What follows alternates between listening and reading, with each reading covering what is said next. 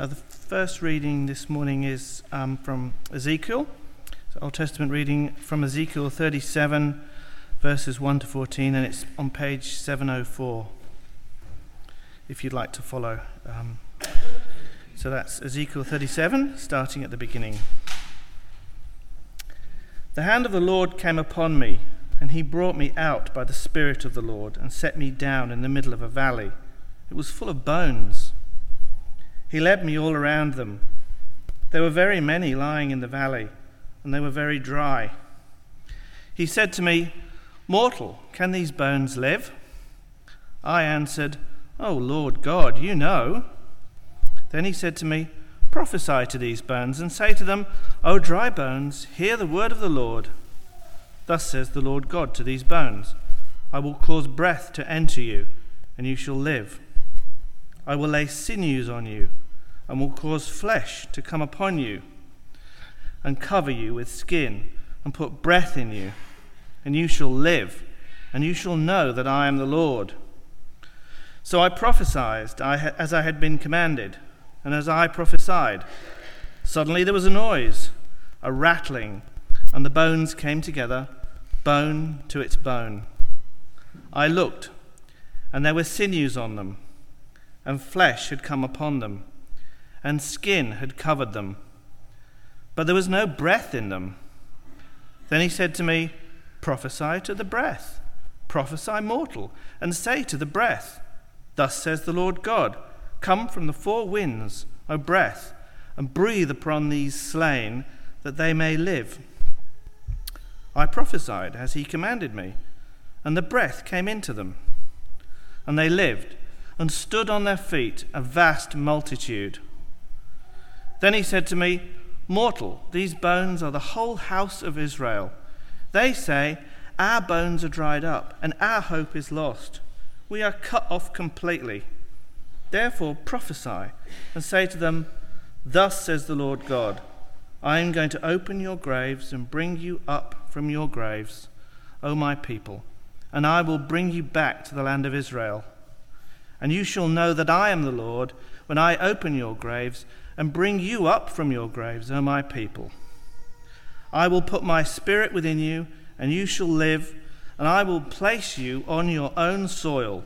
Then you shall know that I, the Lord, have spoken and will act, says the Lord." This is the word of the Lord.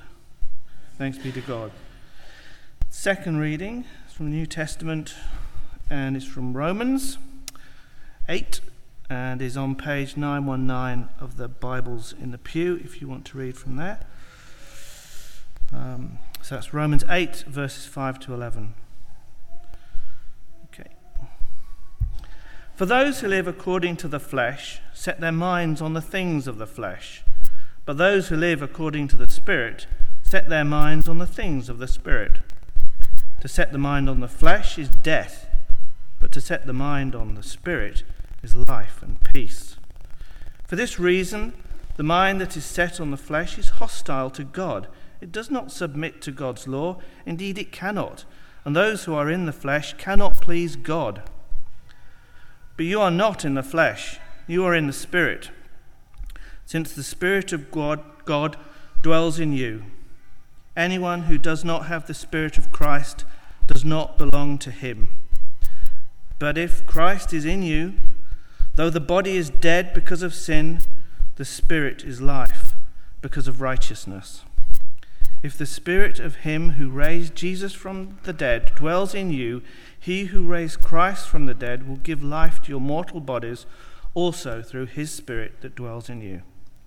This is the word of the Lord. Thanks be to God.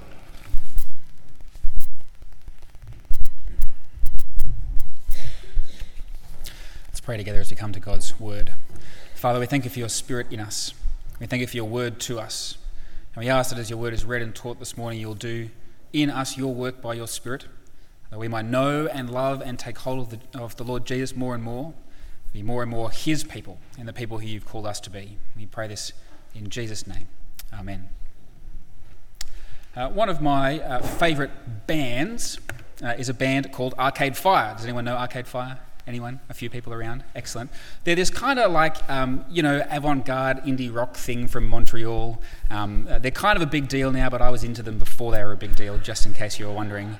They're, this beautiful thing full of guitars, right? But trumpets and organs and all kinds of like weird, wonderful stuff to make this incredible big sound. There's a song on their second album called "My Body is a Cage." The refrain goes like this: "My body is a cage that keeps me from dancing with the one I love."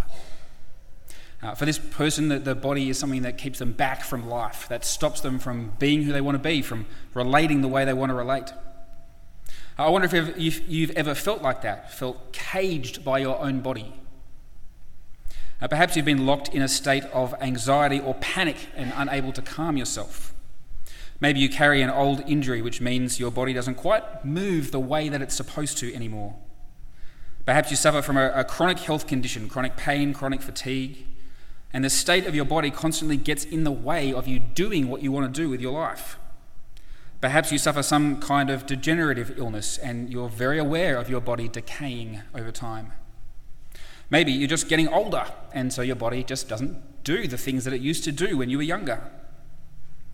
Perhaps for some of you, perhaps even for many of us, the issue isn't one of your body's function, but simply of its appearance. You have body image concerns and worries. Even when our bodies are fully functional, they can become a source of shame and embarrassment to us, a source of revulsion even to our own selves. Our bodies present real problems for us. That song by Arcade Fire suggests a solution, actually. My body is a cage that keeps me from dancing with the one I love, but my mind holds the key. So often in our culture, the mind is held out as the solution to our problems. Mind over matter is often how it goes. If you just get your thinking right, if you change your attitude and your perspective, then you can overcome even the difficulties perhaps that the body faces. But of course, it doesn't take long to notice that our minds present problems just as much as our bodies. Body image, of course, is a matter of the mind as well as the body. Even those things we refer to as mental health are related so often to chemical imbalances in our brains and have profound physical symptoms. My body is a cage. Does my mind hold the key? Well, unlikely, I think. Because my mind too can be a cage just as much as my body. What's to be done about all of this?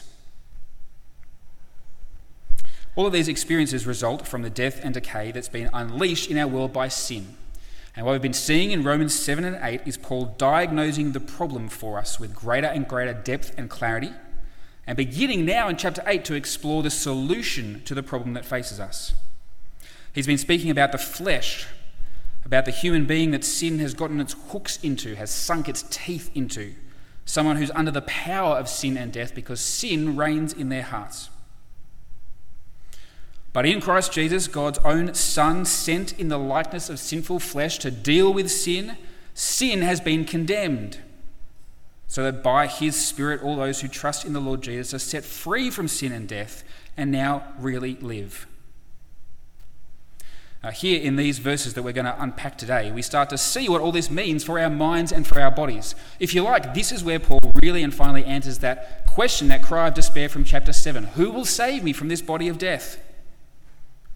Who will save me from slavery to sin and all that it means for my mind and my body and my life in this world? That's what we begin to see Paul unpack today. And we're going to unpack that in 3 different points. Firstly, what it means to have life in the Spirit. Secondly, what life in the Spirit means for our present. And thirdly and finally, what life in the Spirit means for our future. What is life in the Spirit? There are lots of concepts and terms being kind of thrown around in these chapters and even here in these short verses. Sin, flesh, death, spirit, life. Lots and lots of concepts, lots and lots of words and terms being thrown around. And what Paul does for us in verses 5 to 8 here is kind of sets them out in relation to each other, shows us how these concepts all fit together. And what it's showing us is that all these concepts line up on 2 sides, the side of sin and the side of the Spirit. Each of these represents, if you like, a different realm. One realm in which sin rules and guides and has power through the flesh, and another realm in which the Spirit rules and guides and has power. And whether you live under the rule of sin or under the rule of the Spirit determines how you relate to God and the trajectory that your whole life is on. I've tried to set it out for you here in a little diagram. Realm 1, sin and the flesh, against realm 2, the Spirit. Sin and the flesh, hostile to God, the Spirit pleasing to God. The realm of sin and flesh brings death, the realm of the Spirit brings life. For the person living in the realm of the Spirit, under the Spirit's rule and guidance and power, all of these things on that right-hand side of the table become possible. To really please God, to really, really have life, where before there was only hostility and death. And so we come then, after those verses, in verses 5 to 8, setting all of this out in this kind of way, to that famous verse, to a verse that's very, very important at the heart of the whole gospel. But you are not in the flesh, you are in the Spirit. What happens to you when you trust in Jesus? What happens when you let him do what you can't do for yourself, just as Jago and Gilbert have been declared this morning to have been brought through death to life? You can't do that, you need Jesus to do that. And what happens when you trust Jesus with your life in that way, to take your own sin and to deal with it? What happens is that you move from one realm into another. The whole context of your life has changed. The possibilities that define you have changed. You live under a new rule, under new management, if you like. Once you lived in hostility to God, now you bring pleasure to God. Once you were destined for death, now you're destined for life. How is it that this happens? How do you move from one realm to the other? What's the mechanism? Well, there's a flip side to being in the Spirit, and it's right there as verse 9 continues. You might like to read along with me. But you are not in the flesh, you are in the Spirit. Why? Since the Spirit of God dwells in you. You are in the Spirit. Why? Because the Spirit is in you. Not only that, Paul can go on to say, as the passage continues, that the Spirit of God is the Spirit of Christ, and so Christ is also in you if the Spirit is in you. Indeed, he says, as verse 9 finishes, anyone who does not have the Spirit of Christ does not belong to him. He's reminding us in part there of something that we learned, if you remember, last year when we looked at the Holy Spirit over a series of 4 sermons, a series we called The Life Giver. One of the things that we learned that the Scriptures make very, very clear is that if you belong to Jesus, then you have the Spirit. The Holy Spirit's not an extra thing that comes to you sometime later. No, if you trust Jesus, then his Spirit is in you. And you can't trust Jesus without his Spirit being in you. Anyone who does not have the Spirit of Christ does not belong to him. The Spirit is in you. And that's what means that you can now live in the Spirit. This language might remind you again of that series we had last year, which, as I said, we called Life Giver, because giving life is what the Spirit does. The Spirit has always been the life giver, just as he is in that Old Testament reading we heard this morning, as the prophet Ezekiel had a vision of the Spirit of God breathing life into Israel's dry bones and putting flesh back on their bodies. And so we see it again here in verse 10. The Spirit, Paul says, is life. And that's really the theme of this whole chapter, actually, the whole of Romans 8. The Spirit of life is through God's Son, bringing life to us and to the whole of his creation. Twice in this passage, in verses 9 and verse 11, we're told that we now live in the realm of the Spirit precisely because the Spirit himself, God himself, now dwells in us. You might remember back to that final section of chapter 7, where we read in chapter 7, verse 17, that sin dwells within me. That's what it is to live in the realm of sin and flesh. Sin has taken up root in the heart and rules and guides and powers that person. But you are not in the flesh, you are in the Spirit, because the Spirit dwells in you. Let me try and illustrate what I think is going on here with another diagram for you. Diagrams are fun, right? Here's what happens to your heart when you trust in the Lord Jesus and move from that realm of sin and flesh into the realm of the Spirit. Firstly, sin no longer dwells in your heart. It's not there anymore. The parasite that we talked about in Romans 7 has been removed. And that happens as sin itself is dealt with in Jesus' death, as it's burned up like an oil slick that's gathered together and set on fire, its power destroyed once and for all. And so now, where sin once dwelled, the Spirit makes his home.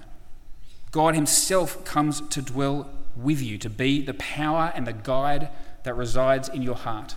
And what happens when the Spirit of life comes to dwell in your heart? He brings your heart to life. Sin no longer dwells in the heart. Instead, the Spirit dwells there. And where the Spirit makes his home, there is life. What does all this mean? How is it that the Spirit brings your heart to life? What does he do in you as he dwells in you? Well, remember back again to our series on the Spirit last year. What's the Spirit's obsession? The Spirit is obsessed single-mindedly with Jesus. He brings glory to the Son. And so the Spirit brings your heart to life by drawing your attention to Jesus again and again, by making you one with him, so that when you're teetering on the brink of despair, you can say to yourself, no condemnation. That's the Spirit dwelling in you. So that when you're scared and feel out of control and under the pump, and you're able to rest in being a child of your Heavenly Father, that's the Spirit bearing witness from within your heart to the Father's love for you. What it means to have the Spirit in you, for that matter, when the Scriptures talk about having Christ in you, is to have the love of God so poured into your heart that love for God becomes the love that outshines everything else you might love and brings them into line, so that you love the things of the flesh less and less, and the things of the Spirit, the things of Christ, the things of God more and more. The Spirit dwells in your heart and puts the love of God there, so that you might love him more and more ahead of everything else. And that leads straight into our next point. What it means to have life in the Spirit here and now. What the life of the Spirit means for our present. We've got to talk a little bit about what being in the Spirit means for us kind of practically here, right? Here's what it doesn't mean, though. Being in the Spirit doesn't mean kind of getting in touch with your spiritual side a little bit more. It doesn't mean being a little bit more detached from material possessions. It doesn't mean getting into practices of meditation, as good as that might be. What being in the Spirit means is that the whole shape and direction of your life will change. It isn't about just adding some spirituality as an extra kind of add-on to your life. It isn't even just about becoming a little bit more spiritual. It's about the total transformation of you as a person from your heart outwards. And the way Paul speaks about this here in this chapter of Romans is to talk about a mindset. Have a read with me from verse 5. For those who live according to the flesh set their minds on the things of the flesh. But those who live according to the Spirit set their minds on the things of the Spirit. Now, in our rationalist kind of post-Enlightenment culture, we tend to preference mind over other matters of human existence in all kinds of ways, or at least we tend to understand mind in a pretty narrow kind of way. And so when Paul uses this language of mind and mindset, we need to be careful to be really, really clear what he has in mind. Pun fully intended. What he's talking about here isn't speaking first and foremost about thinking or thought patterns, though it includes that. He isn't speaking about mindfulness. He's speaking about the whole orientation that characterises a person's life. It's a bit like when I say to you and I declare to you publicly here that I've set my mind to playing Test cricket for Australia. That's not going to happen. But you know what I mean, right? When someone says they set their mind to something, you know that they don't just mean I'm going to think about it lots. It's going to always be on my mind. No, what they mean is that this is going to be the goal of my life. Everything that I do is going to be bent toward doing this thing. It's going to be what guides my decisions, what permeates all of my relationships, what gives shape even to my identity. I've set my mind on this thing. We mean the same thing, I think, when we say that we set our hearts on something, right? This is what my life is about. This is what I love. This is what my whole being is driving towards. When Paul talks about mind and mindset here, he's speaking about that thing. He's speaking about the total orientation of your life. And as he speaks about people being transferred from the realm of flesh to the realm of the Spirit, he's speaking about the total reorientation of your life, of your heart and everything that flows out from it, away from sin and toward the life that only God's Spirit in Jesus Christ can give you. To have the mindset of the Spirit means that your whole life is now about the things of the Spirit. So the next obvious question is, what are the things of the Spirit? Paul's going to lay out the things of the Spirit at far greater length later on in Romans, in chapters 12 to 15 especially. So if you're still around at about 18 years when we get to Romans chapters 12 to 15, you can hear a little bit more about it then. He uses very similar language, though, there in chapter 12 to what he does here in chapter 8. You probably know, many of you, those famous verses from the start of chapter 12. Present your bodies as a living sacrifice, holy and pleasing to God, which is your spiritual worship. Do not be conformed to the world, but be transformed by the renewing of your minds. That's the kind of thing that Paul's talking about here in chapter 8 in much more condensed form. And what he does here in chapter 8 is to start with some broad categories of what the things of the Spirit are. So first, in verse 6, we see that the mindset of the Spirit means life and peace. Peace is set in tension here with the death that comes from the mindset of the flesh, which is hostile to God. The mindset of the Spirit is characterized by the peace with God that results from the verdict of no condemnation, right? This is the flip side, if you like, of what we heard last week. No condemnation for those who are in Christ Jesus means peace with God. But it isn't merely peace with God, because the mindset of the Spirit means a whole of life orientation, peace in all its ways, in all spheres of your life, that you'll be bent toward that. Because we have peace with God, so we must be at peace with each other, especially with other Christians who we're in fellowship with. Paul's going to come back to this again later in chapter 12, where he writes that if it's possible, as far as it depends on you, live at peace with everyone. You might remember, as we've gone through Romans, that the kind of presenting issue that Paul is tackling here with the church in Rome is essentially a kind of anti-Semitism. The Gentile Christians in Rome have been mistreating the Jewish Christians in Rome. That's not how it should be, Paul says, if you have the mindset of the Spirit. Because where the mindset of the Spirit rules, there should be peace instead of conflict and division. So it might be worth you taking a moment sometime this week to think about your own relationships, perhaps especially here at church, and asking if there's work to be done on being at peace with one another. If this mindset of the Spirit flowing out of no condemnation in Jesus and therefore peace with God and with others, if there are ways in which that's not being worked out in your life. Are there personality differences, or political disagreements, or differing theological perspectives, or social and demographic divides? Are there hostilities of one kind or another? Are there people you just don't like very much? Are there things that are causing conflict or cutting you off from relationship with others? Perhaps you're actually just so unwilling to open yourself up to others that there isn't even the room for the possibility of conflict. That's not peace, of course, right? Peace is not niceness or politeness. It isn't merely avoiding conflict. Peace means sharing together as family in the unity that Jesus has won for us, making us children of God and brothers and sisters to one another. There can be no true peace among us without owning our differences and loving one another across those differences. That's exactly the kind of peace that God brings to us, right? We're very different to God. Have you noticed that before? You're not God. We're very different to God. And yet he crosses the divide to make peace with us. And so as people with the mindset of the Spirit, we're to be people who seek peace in all of our lives, in all of their spheres. Secondly, verses 7 and 8 tell us that the mindset of the Spirit is pleasing to God. The word for pleasing here doesn't just mean to be morally upright in God's sight, though there is that is true. It's actually about delight. The person who has the mindset of the Spirit brings delight to God. I wonder how often you think about that in your day-to-day life, in your prayers, in your following of Jesus. If you follow Jesus, if you have life in the Spirit, then you're a delight to God. You please God. Without the Spirit's work in your heart to draw your heart out to Jesus, pleasing God isn't even a possibility. See in verses 7 and 8, those who are in the flesh cannot please God. And yet the very next verse, but you are not in the flesh, you are in the Spirit. The clear implication is you can please God.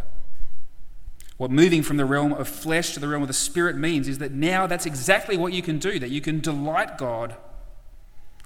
Following Jesus, of course, is a life of repentance, because sin still lingers, even though it no longer rules us.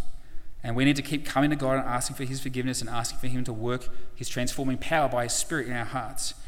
But there is no condemnation for those who are in Christ Jesus, because he has dealt with sin. And so the Christian life is not a life of despair at our moral failings. Instead, Even as we wrestle with sin, the Spirit enables us to please God. It delights your Heavenly Father to see you grow in holiness, to see you act in love and care and peace to those around you, to see you bring even your failures to Him so that even in our failures we might see the grace and glory of God revealed and at work in our hearts and in our lives and in our community together. Now, you'll be pleased to know that we'll have much more to say about wrestling with sin next week. We've kind of been holding off all the way from Romans chapter 7 from talking about how it is that Christians still sin and wrestle with that next week. Just letting you know, we're finally going to get there as we talk about what Paul has to say about putting to death the deeds of the body by the Spirit. We're going to get there. For now, though, what to see here from this passage is that if you're in the Spirit, if you're in Christ, then God takes delight in you. That's the mirror image, right, of no condemnation that you heard last week. No condemnation, and therefore God is just full of love and grace and delight in you.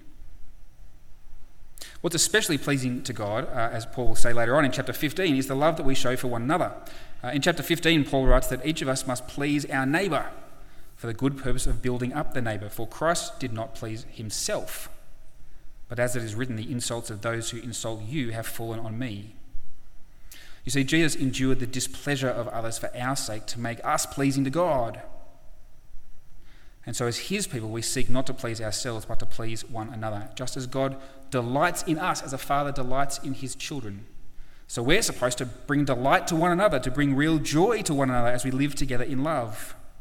And so another little challenge for you perhaps over the next week, to think about what's perhaps one thing that I could really deliberately do to try and delight one of my sisters or brothers this week, to please one of my brothers or sisters here at church. You are in the Spirit. You have the mindset of the Spirit. You're at peace with God. You are pleasing to God. And so, therefore, as the Spirit works in your heart and continues to transform you, you'll be someone who seeks peace and who seeks to please God and one another. You have life in the Spirit, even here in the present. But what about the future? Your heart's been filled with the love of God in Christ Jesus by the Spirit. You've been made alive, and yet life isn't always rosy. Jesus said that he'd come that we might have life and life in abundance, but there are plenty of times, all too often, where it feels like life is far from abundant for us. So if all this is true, right, if everything that Paul's telling us here is true, there must be more to come, right? And Paul addresses that head on here in verse 10, where he says, the body is dead because of sin. Our present reality is still deeply affected by sin and death. The mindset of the Spirit is transforming us from within, the Spirit in our hearts, but without, there's plenty that remains untransformed. Remember, truly, spiritual life isn't simply an inward, reflective, meditative kind of life. No, for Paul and for Jesus and for the whole of the Scriptures, truly spiritual life means Spirit-powered life. Not just for the soul, but for the whole person, for body and soul, for mind and body together. What does that mean? Well, it means that the solution, the destiny of one who is in the Spirit is resurrection. Have a read of verses 10 and 11 with me. But if Christ is in you, though the body is dead because of sin, the Spirit is life because of righteousness. If the Spirit of him who raised Jesus from the dead dwells in you, he who raised Christ from the dead will give life to your mortal bodies through his Spirit who dwells in you. You see, Paul acknowledges that death and decay are still a present reality for us, but it won't always be so. Your body is still subject to decay and death, and your mind as well, for what it's worth. But if the Spirit of life who brought Jesus through death to new life lives in you, then death can't possibly have the last word on you. Let me try and tease out the logic of that for a moment for you. Paul's spoken throughout Romans of death not only as an event, right, but as a force that affects and diminishes life in this broken world. Now he's saying there's a new force at work in you, life, the life of the Spirit by his presence. How does that work? Imagine perhaps that the time has come to change your body's batteries. Right? Here's some classic double A's. So dependable, so ubiquitous, they're everywhere in our lives. If your body's powered by 2 or even 4 AA batteries, you know what's going to happen? You're going to break down eventually, you're going to drain, they're going to go flat. You're going to fail. What if you could be powered by something else? What if instead of AA batteries, you had a Tesla Powerwall in your heart? The latest and greatest in home battery energy storage. That's an efficient, high-powered, high-capacity battery right there. But what if there was an even more powerful source of energy than a Tesla Powerwall? And of course there is, right? A battery system like the Powerwall just stores energy that's been generated through solar panels by the sun. What if instead of a Tesla Powerwall, you were powered by the energy source behind the battery? What if you were powered by the sun itself? What if the power and fire and awesomeness of the sun was what gave life to your body? You'd never run out. You'd be like the Energizer Bunny, right? But even better. You'd never run out. You'd be full of almost unlimited energy. But of course, even the sun's going to go out one day. Even the sun will lose its power. But you see, the energy now working in you is more powerful even than the sun, because what's at work in you now made the sun. The Spirit of the true and living God, the source of all life itself, the one who gives life to the whole of creation, the one who put that power to work in the body and flesh of Jesus to make him alive again from the grave. That power now dwells in you. That Spirit, the Spirit of life, God himself, who brings life to everything. He's the power in your heart and in your life. And what Paul's telling us here is that if he's in your heart, then your body must surely follow. That new life will come to your broken body as well when the Lord returns. His power is too great. There's just not even death can stand in the face of it. Death won't have the last word. You, like Jesus, will have a body made completely new. My body is a cage. I wonder if you've ever felt like that. I wonder if you feel like that even now, perhaps. You might long for liberation from this cage of your body. You might long to be free from it. You might long for mind to win out over matter.